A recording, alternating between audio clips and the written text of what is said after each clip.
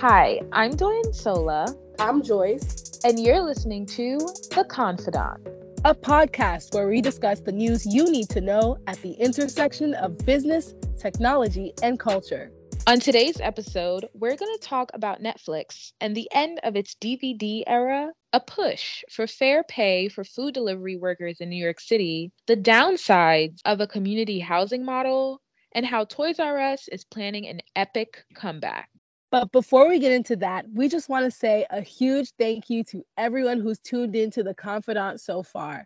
Because of you, we are at almost 100 downloads. Our listeners are international, baby. Not only do we see you all supporting us in the US, we have people in Belgium, Norway, and France. Our goal is to reach all 7 continents. Wait, hold on. We want people to listen to us from Antarctica? I want all the scientists, the penguins, and their friends to be tuned in. We would love to hear any feedback from you. If you want to say hello or reach out about any potential collaborations, our email is theconfidantpod@gmail.com. And another housekeeping note, today is Independence Day. Arise, O compatriots, Nigeria's call obey. Oh, you heard that little vibrato or whatever.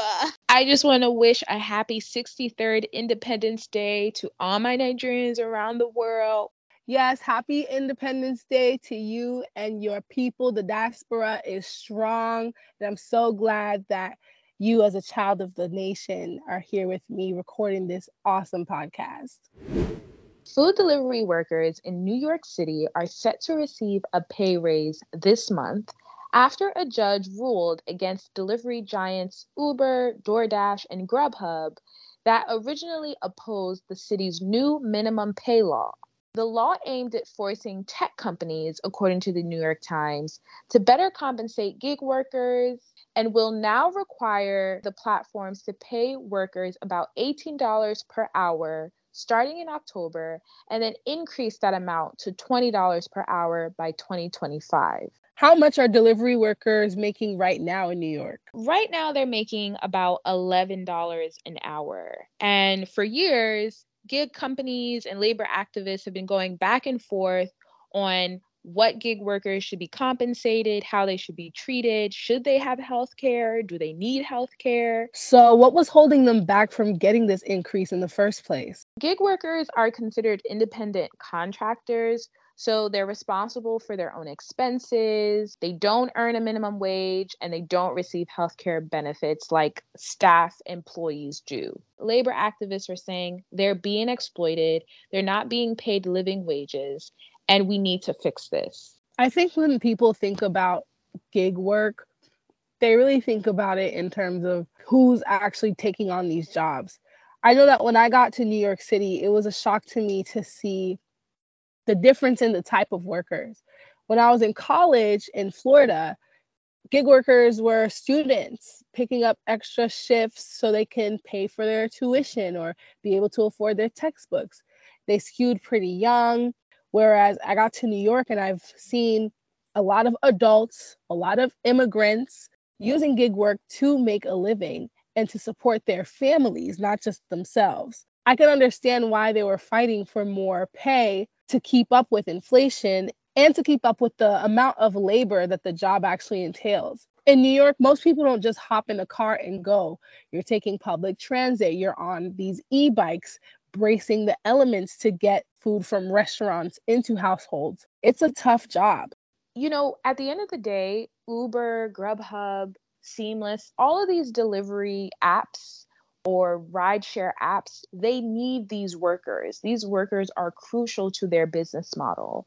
Here in New York City, the 3 companies, Uber, DoorDash, and Grubhub, pushed back against the law, saying that increased wages for these gig workers means that the cost is going to be passed on to the consumer. The consumer is going to have to start paying more. And honestly, if my service fee gets any higher, I'm going to scream.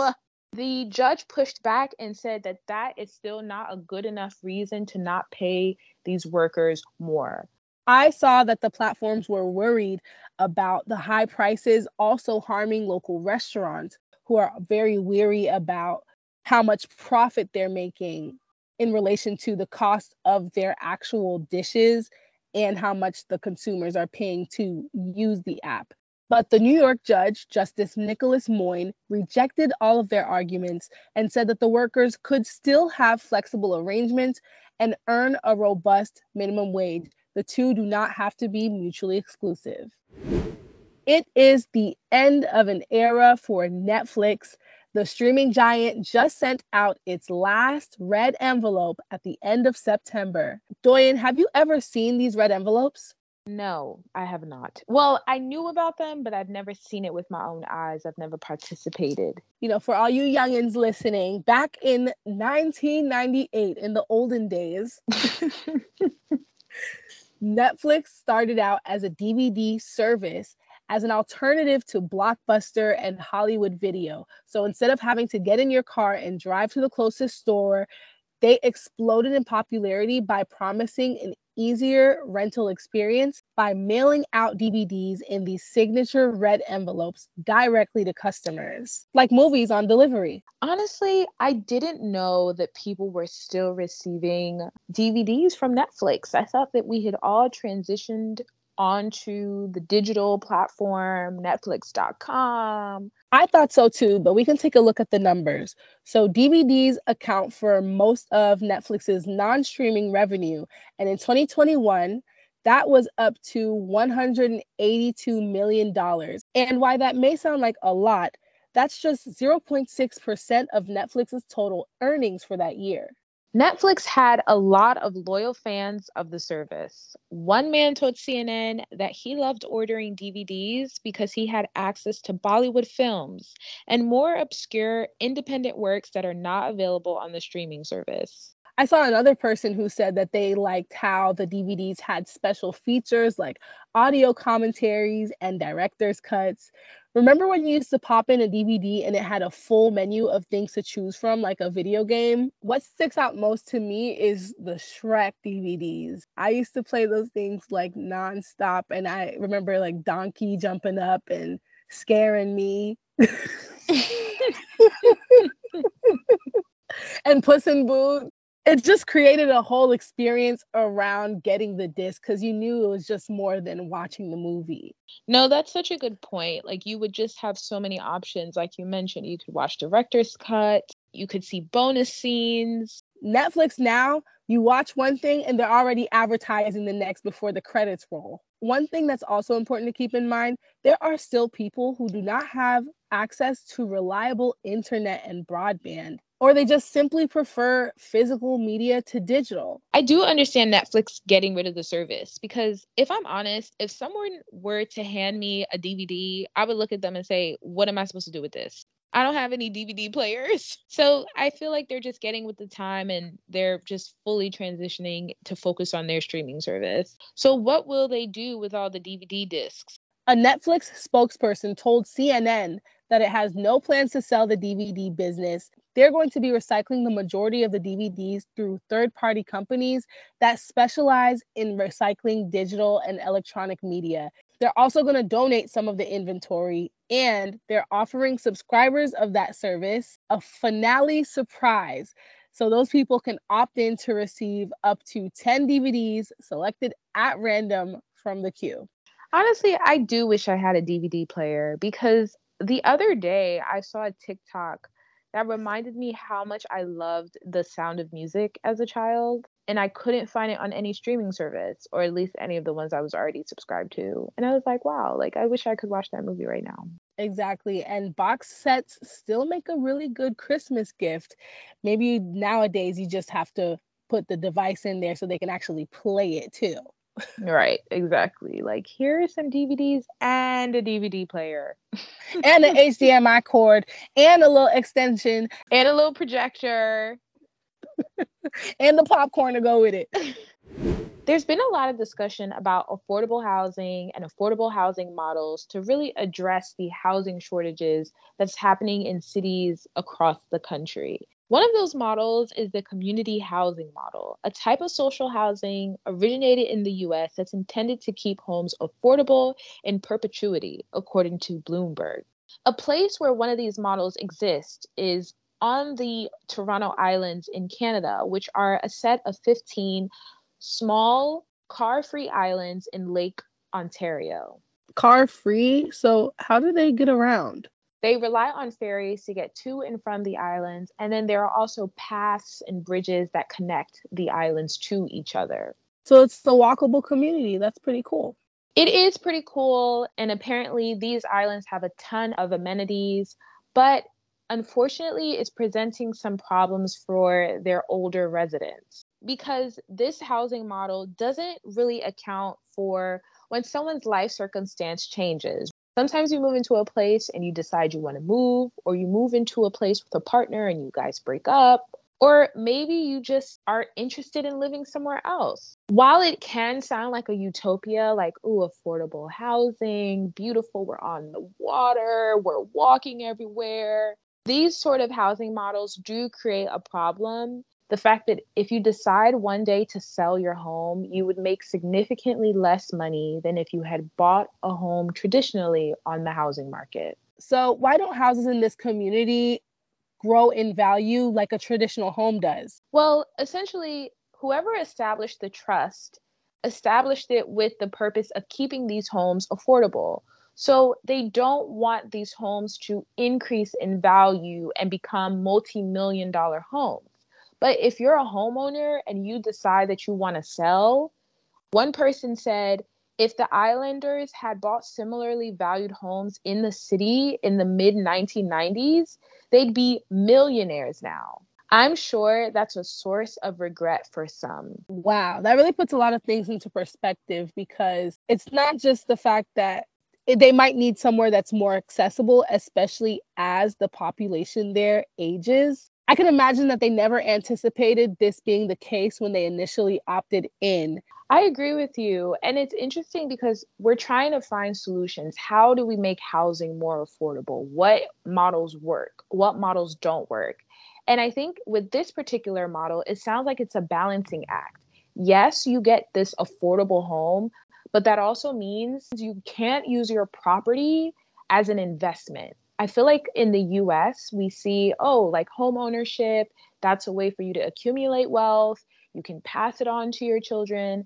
And while the people here can pass these homes on to their children, they're not going to be passing on $1 million properties that they can cash in one day and add to their net worth. I wonder if this was on the dotted line when they signed. I think this is a good cautionary tale for people looking into alternative forms of housing and trying to build up their portfolios.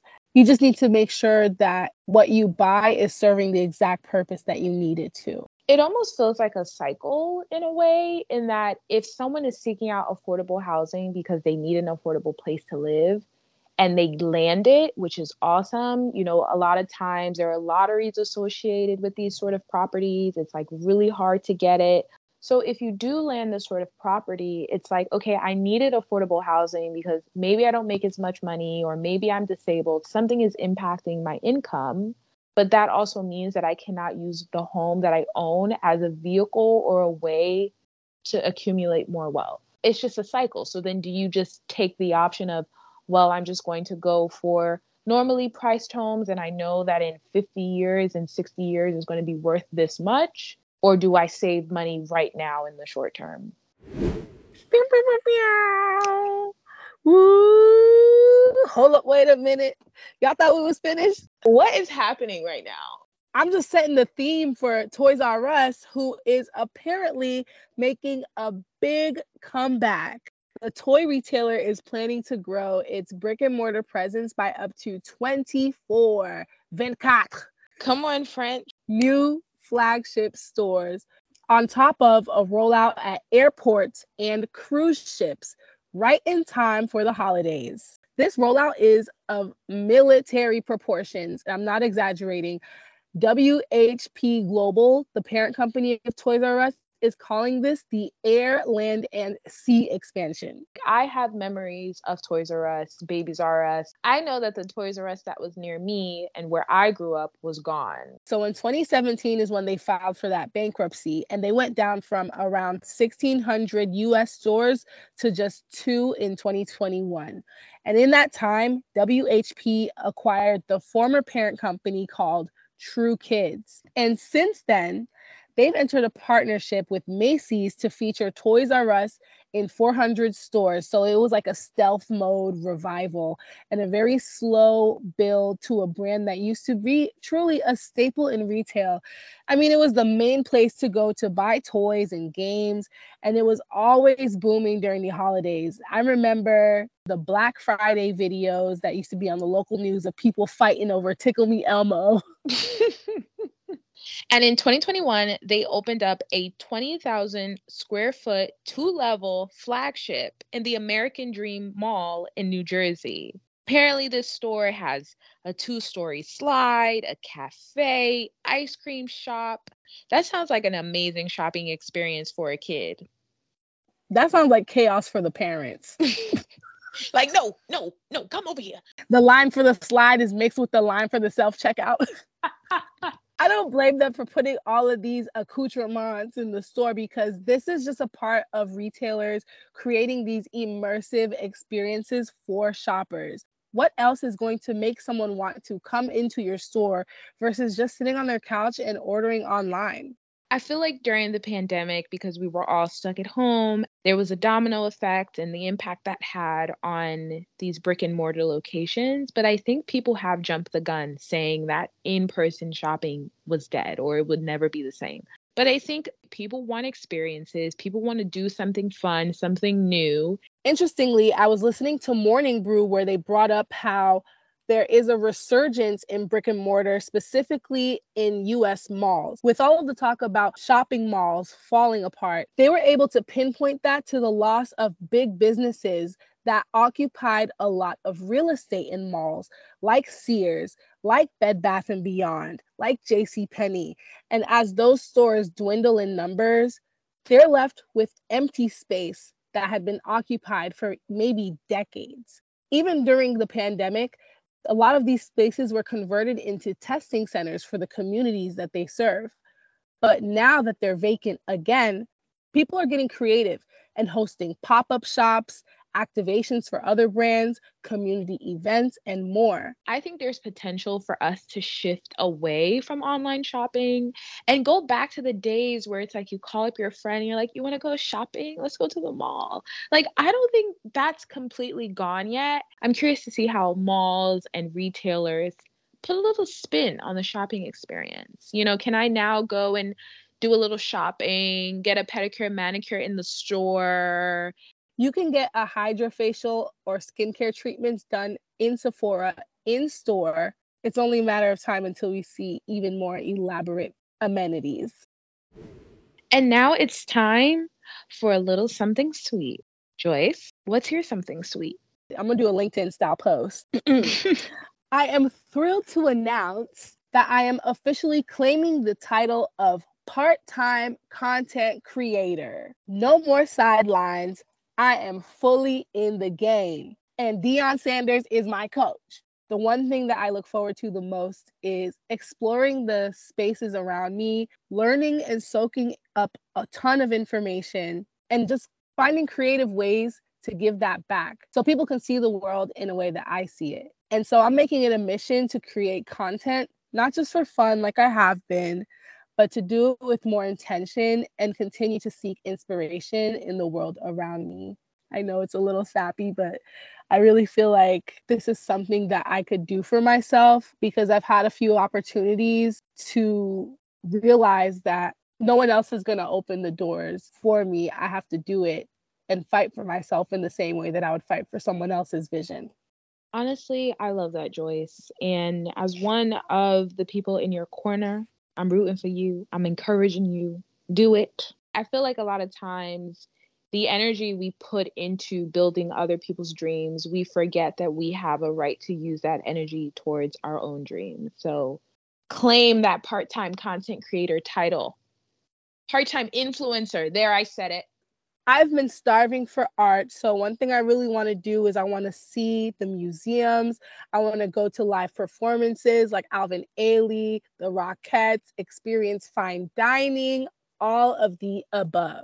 It's giving patron of the art. It's giving socialite. I do consider myself a Haitian princess. So what about you, Doyin? What's your something sweet? Speaking of being a patron of the arts, exploring, getting to know the city, there is a new Broadway show that is on my radar, and I can't wait to get tickets. It's called Jaja's African Hair Braiding, written by Ghanaian American playwright Jocelyn Bio.